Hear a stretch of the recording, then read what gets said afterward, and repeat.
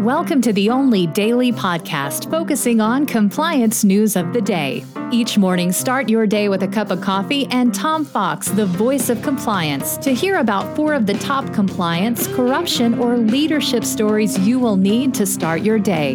The Daily Compliance News is a production of the Compliance Podcast Network.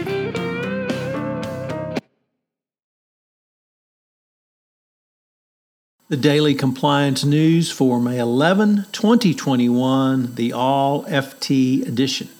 And we begin with that story as the Malaysian Sovereign Wealth Fund, 1MDB, seeks to recoup some $23 billion in losses. They claim that Deutsche Bank and JP Morgan and more than 20 individuals, including a former prime minister, owe more than $23 billion in losses to the Malaysian Sovereign Wealth Fund. JP Morgan and Deutsche Bank both deny that they are culpable in any way, but the lawsuits form a basis of government efforts to recover losses linked to the fund.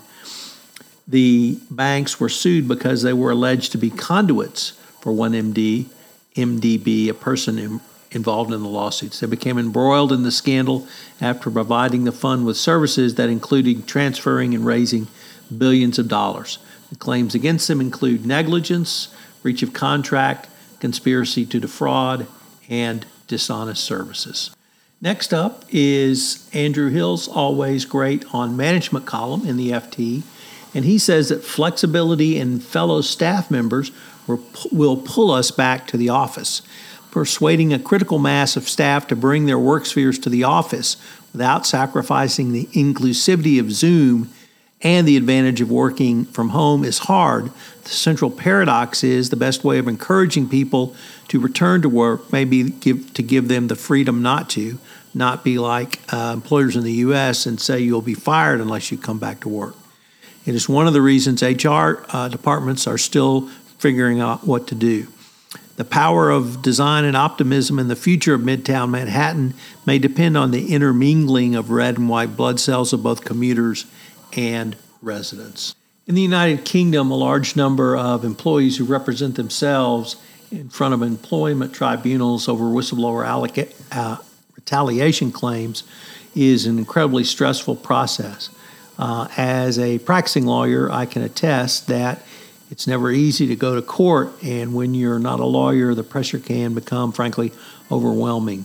So this is something that, if this is your situation, you really need to have legal counsel involved on your behalf. And our final article is about cultivating a company's culture. I'd like you to think about that as a compliance officer and how you can simplify, remove friction, and increase fairness to help your overall corporate culture. Technology can certainly improve culture and deliver some of those things, but to have the type of culture where accountability reigns, it should be a key goal of every compliance officer going forward. So check out any of these stories in the FT. I know you will find them very interesting. And from the compliance officer's perspective, check out the stories on corporate culture and Andrew Hill on management about how to get employees back into the workplace through lots of carrots, and that you can have really the best of both worlds if you don't threaten employees with termination if they decide that they want to continue working virtually and want to continue working from home. Check out the newest podcast on the Compliance Podcast Network, Survive and Thrive, where with my co-host Courtney Nordrum, we take a look at compliance disasters and how to avoid them going forward. The Daily Compliance News is a production of the Compliance Podcast Network and a proud member of C-Suite Radio. Thanks so much for listening. I hope you'll join me again tomorrow.